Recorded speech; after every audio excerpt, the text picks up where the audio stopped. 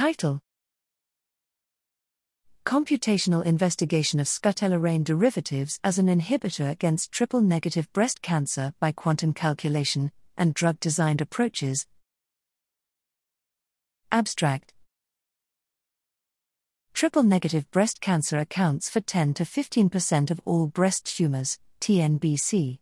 Triple-negative breast cancer lacks either estrogen or progesterone receptors, ER or PR, producing either too little or too much HER2.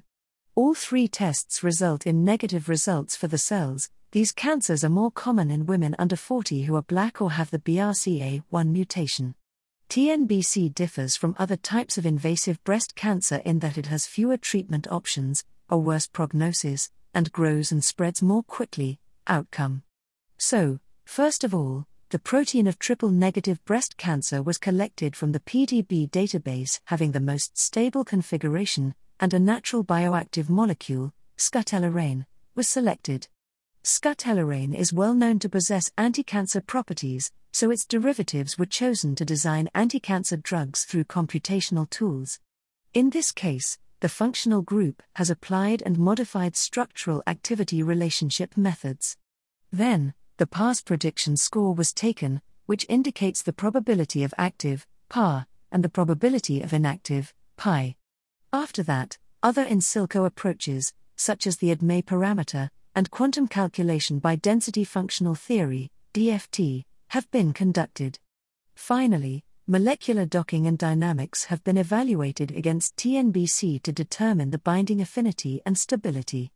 Scutellarein derivatives, DMO3 at -10.7 kilocalories per mole, DMO4 at -11.0 kilocalories per mole, have been reported to have a maximum tendency for binding against TNBC.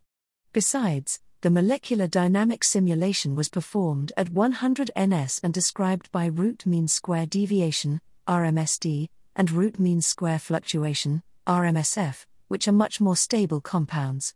The pharmacokinetic specifications for a suitable therapeutic candidate were satisfied by these molecules, like as non-carcinogenic, minimal to aquatic and non-aquatic toxicity.